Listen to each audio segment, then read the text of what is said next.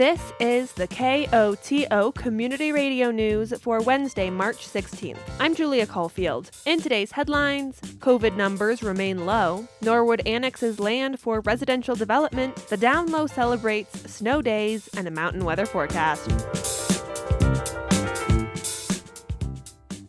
But first, KOTO's programming is informative, enlightening, and entertaining. We remain steadfastly non-commercial and independent, like the community we serve. Show your support for your local radio station by going to koto.org to donate. And thank you. Masks are still required on buses and the gondola. Other than that, locally you may never know. The world is coming out of a pandemic. And according to San Miguel County Public Health Director Grace Franklin, low COVID numbers back up that feeling. We've been maintaining at a pretty low case rate. We've averaged about 8 to 10 cases per week for the last few weeks. And it really hasn't shifted much, even as testing has fluctuated. She adds the low numbers are playing out across the state as well. Case rate numbers are really at summer 2020 levels, which is quite remarkable, thinking about how much more we have been interacting as a society compared to what we were doing in 2020. Of course, while on an individual level, many have returned to normal, public health is regrouping on the past 2 years and preparing for what could come in the future. Even though things have started to slow down on the day-to-day aspects, our team as well as the state are really looking towards how do we take what we've learned over the last 2 years, what's worked, what hasn't worked, and really improve to have clearer expectations and communications to the public as we move into the fall and the winter or any new emergency. The days are getting longer and warmer. Public health is remaining optimistic while keeping an eye on future variants. Norwood's town limits are expanding. 1545 Spruce Street. It's approximately 37.6 acres and currently contains a single-family home and an accessory dwelling unit or an ADU. That's Henry Hemphill, Norwood's contract planner. Last week, Norwood's Board of Trustees met to discuss annexing the property into the town and zone the land for residential development. The town of Mountain Village recently purchased the property with the intention to build residential homes on the land.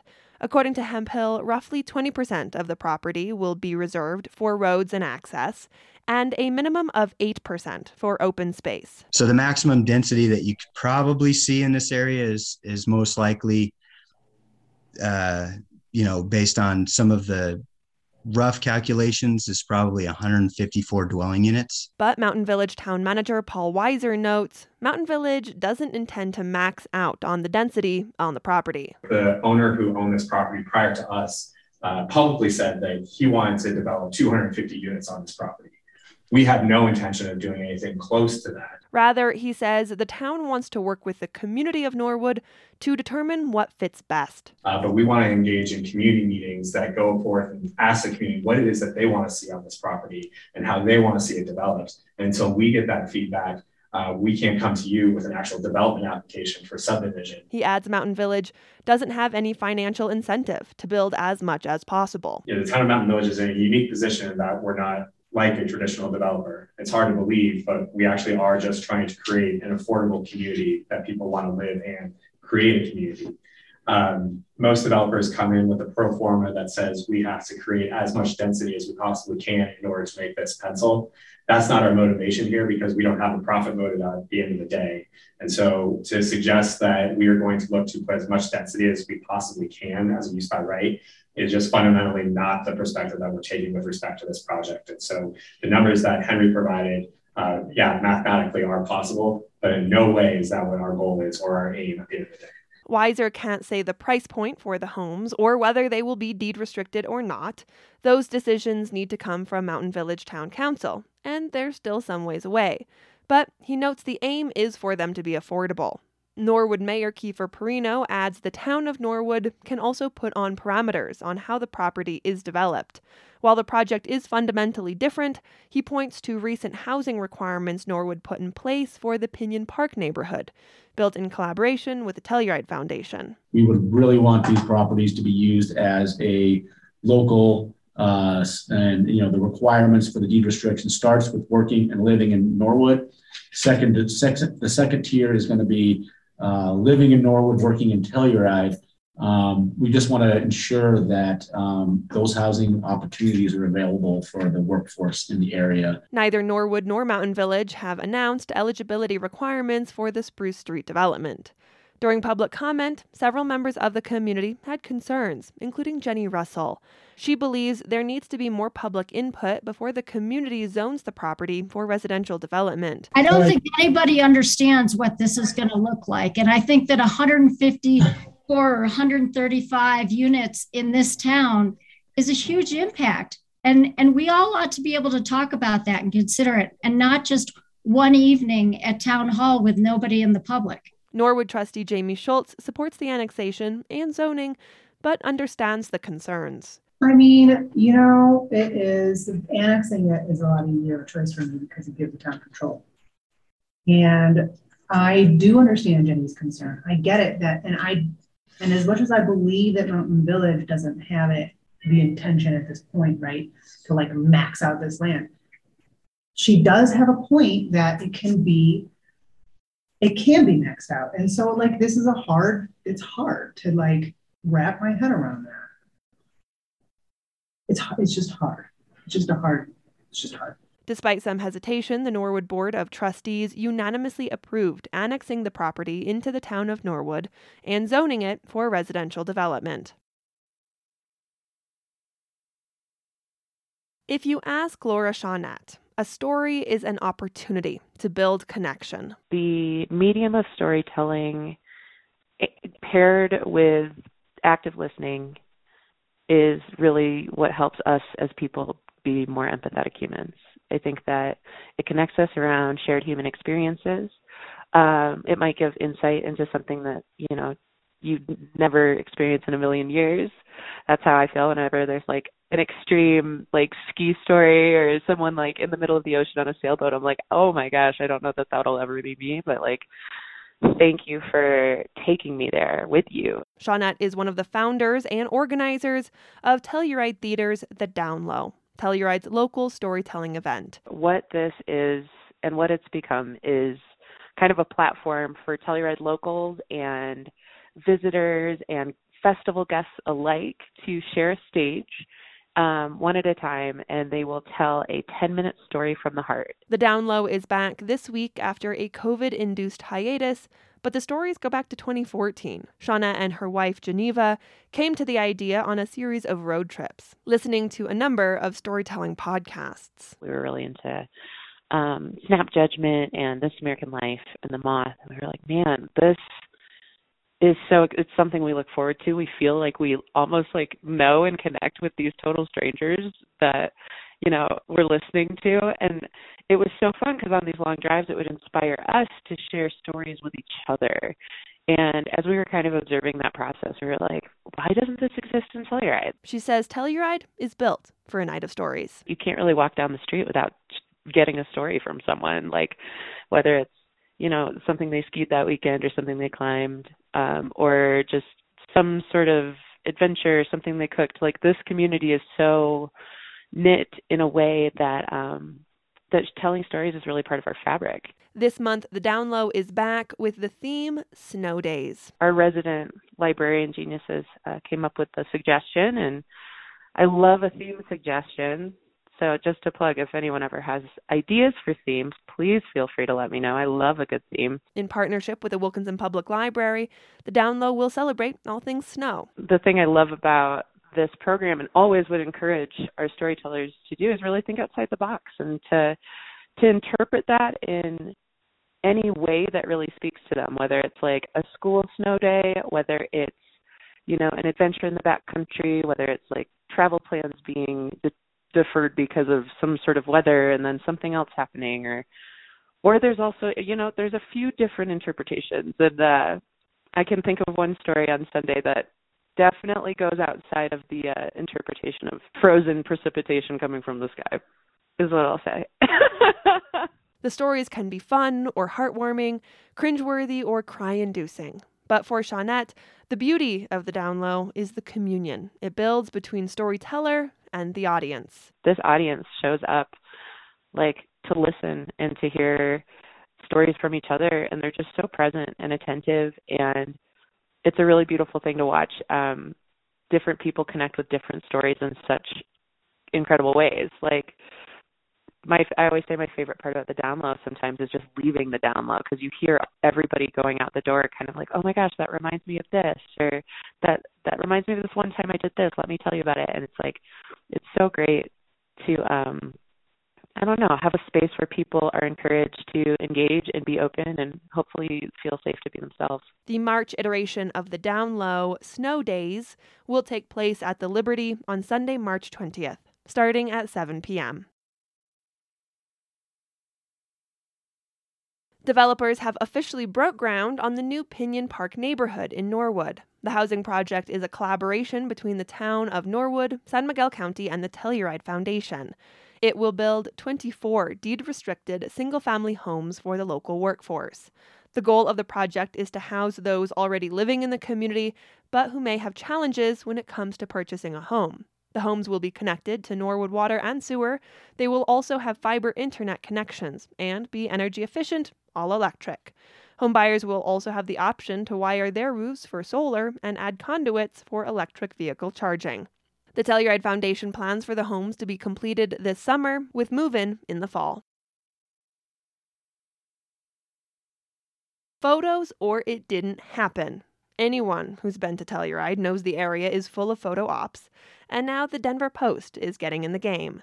This week, the newspaper published the 5 best places on the Telluride ski resort to take a selfie. Top of the list is Giuseppe's. There's also the top of Lookout and Gold Hill Express. Grano's makes the cut, as does San Sofia Station. And as spring break springs into action, all the locations will likely be getting some selfie love. Soon, all Colorado vehicle owners will automatically get a pass to visit Colorado state parks. Following a bill passed by the legislature last year, Colorado residents will receive an annual state park pass when they renew their vehicle license plate. Katie Lanter with Colorado Parks and Wildlife says the pass, called Keep Colorado Wild, is about more than entry to the state parks. As Coloradans, we live life outside, and with that comes the responsibility for all of us to care for Colorado. So in other words, the Keep Colorado Wild Pass is more than a state parks pass. It's a contribution to conservation and recreation in Colorado. So we hope that many people will purchase the Keep Colorado Wild Pass and maybe never have the intention to visit a state park, but instead are just interested in funding for non-game species, trails, outdoor equity, and so on. According to CPW, the annual cost will be an added $29 to license plate renewal with the option to opt out. The Colorado Parks and Wildlife Commission approved the pricing vehicle pass last week. CPW aims to generate $36 million through the program, with funds going to park maintenance, search and rescue, the Colorado Avalanche Information Center. Additional funds could also go towards new state parks, state trails, equity, diversity, and inclusion initiatives, and the State Wildlife Action Plan. The Keep Colorado Wild Pass will go into effect in 2023 when individuals renew their vehicle license plates. Vail Resorts announced it will increase its minimum wage. KBUT's Jesse Metzger has more. Next winter, Vail will pay a $20 per hour minimum wage at its North American resorts. That's according to an announcement Monday. Skilled positions like ski patrol will start slightly higher. This season, Vail's starting wages have been $15 per hour or less, depending on the resort. In January, the company announced it would give hourly employees an additional $2 an hour as an end-of-season bonus. Vail says its recent changes are part of a $175 million budget increase for employee compensation and hiring. The increase comes at the end of a contentious winter. The company has faced criticism over long lines and limited operations. That's all during a season with record-high ticket sales. Vail acknowledged widespread staffing shortages across its resorts, as well as issues with payroll and human resources. Vail-owned Park City Mountain Resorts made headlines earlier this winter when it narrowly avoided a ski patroller strike over wages. Vail's final offer at the time was $16 per hour. For KBUT News, I'm Jesse Metzger. Coloradans who grew up in foster care are the least likely group to attend college and earn a degree. Critics say the state is not doing enough to help them with tuition for higher ed when they leave high school. A new bill aims to change that. As KOTO Scott Franz reports, foster youth see the proposal as a potential game changer for thousands of people who cannot afford to go to college. Tori Schuler beat the odds when she got her history degree from the University of Colorado, Denver.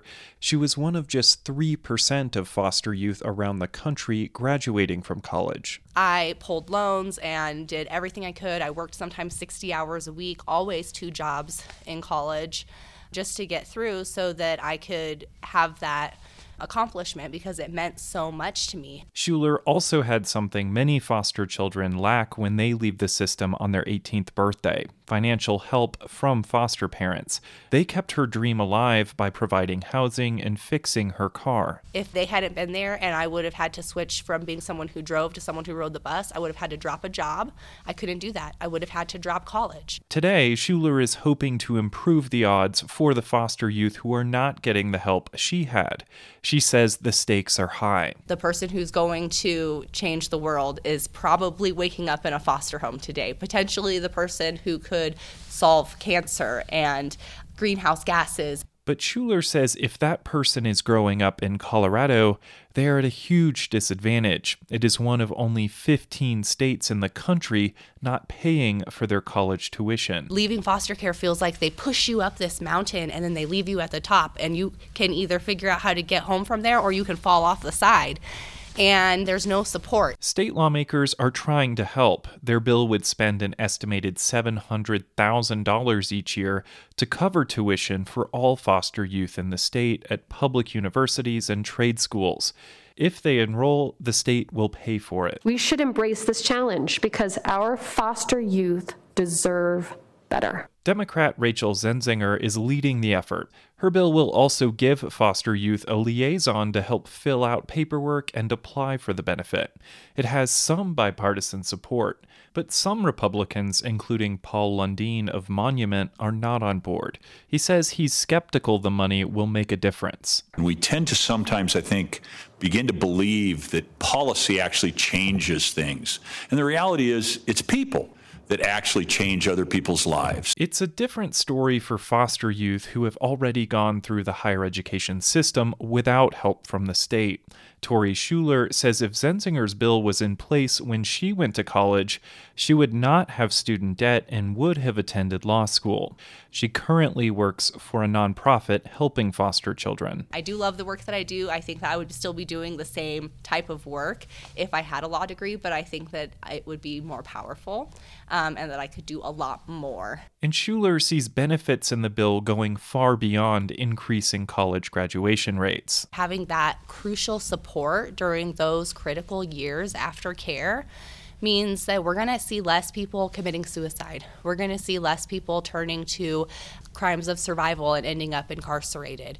We're going to see less people feeling so desperate that they turn to human trafficking. State officials say more than 4,000 youth are leaving the foster care system each year and would be eligible for the new tuition money. Democrats advanced it after its first hearing, but more debates are delayed until the state's budget hearings take place later this month. I'm Scott Franz at the state capitol. The National Weather Service forecast for the western San Juans calls for snow showers tonight with a low around 20 degrees. 1 to 3 inches of snow accumulation is possible. Thursday should be mostly sunny during the day with a chance of snow showers and partly cloudy at night. The high is in the mid-30s with a low around 15. Friday, expect partly sunny skies with a high near 40 degrees. Friday night should be mostly clear with a low around 20. This has been the news for Wednesday, March 16th. Thanks for listening. If you have a story idea or a news tip, call the news team at 970-728-3206.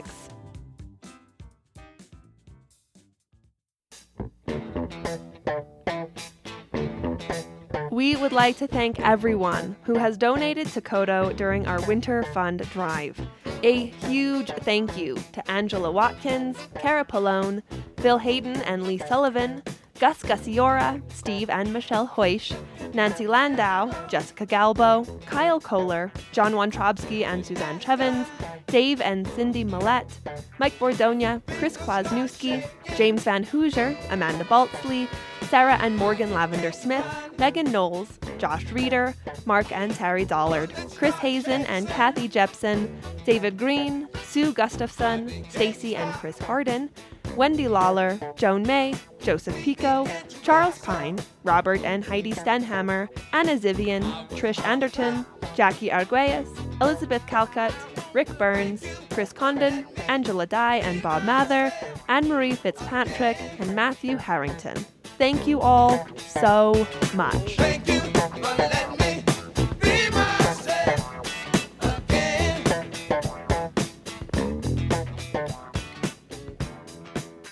And now, a personal commentary. Greetings, Telluride. This is Amy Vanderbosch speaking on behalf of the Telluride Choral Society. The Choral Society has been bringing live choral music to the Telluride community since 1995. We are currently getting ready for our 2022 Spring Sing concert, and I'd like to tell you a little bit about it. Our theme for this spring is Songs of Hope. A wide variety of beautiful pieces will be performed by both of our youth ensembles, the Telluride Choristers and Omnivoce, as well as our two adult groups, the Telluride Chorale and the Chamber Singers. We are very fortunate to have new artistic directors for both the youth and adult groups. Katrina Aumiller, our very talented elementary school music teacher, is directing the youth groups, and Hal Adler, a wonderful new addition to the Telluride community, has taken over leadership of the adult groups. I'd also like to mention our very talented accompanists, Travis Fisher, playing for the youth choirs, and Susan Enzor, who accompanies the adults. We are so fortunate to be able to continue singing with all of these dedicated people in place. If you join us for one of our performances, you will be treated to some beautiful, inspiring, and uplifting songs across a range of genres from classical a cappella to contemporary, gospel, folk, and Broadway. You can learn more about our concert from the wonderful Susan V. Brock at her web magazine, Telluride Inside and Out, at Tellurideinside.com. We hope you will join us at Christ Presbyterian Church on Friday, March 18th at 7 p.m., or on Sunday, March 20th at 4 p.m. Admission is $20 for adults, $10 for students, and because singing is involved, masks will be required. Please come out and support local live music in Telluride. You won't be disappointed. This has been Amy Vanderbosch with the Telluride Choral Society. Thank you, KOTO. Opinions broadcast over KOTO are those of the speakers. You are also invited to express your views after the news or on Access each weekday at around 4 p.m. If you would like to comment, please contact a staff person here at KOTO. We encourage you to speak out on important public issues.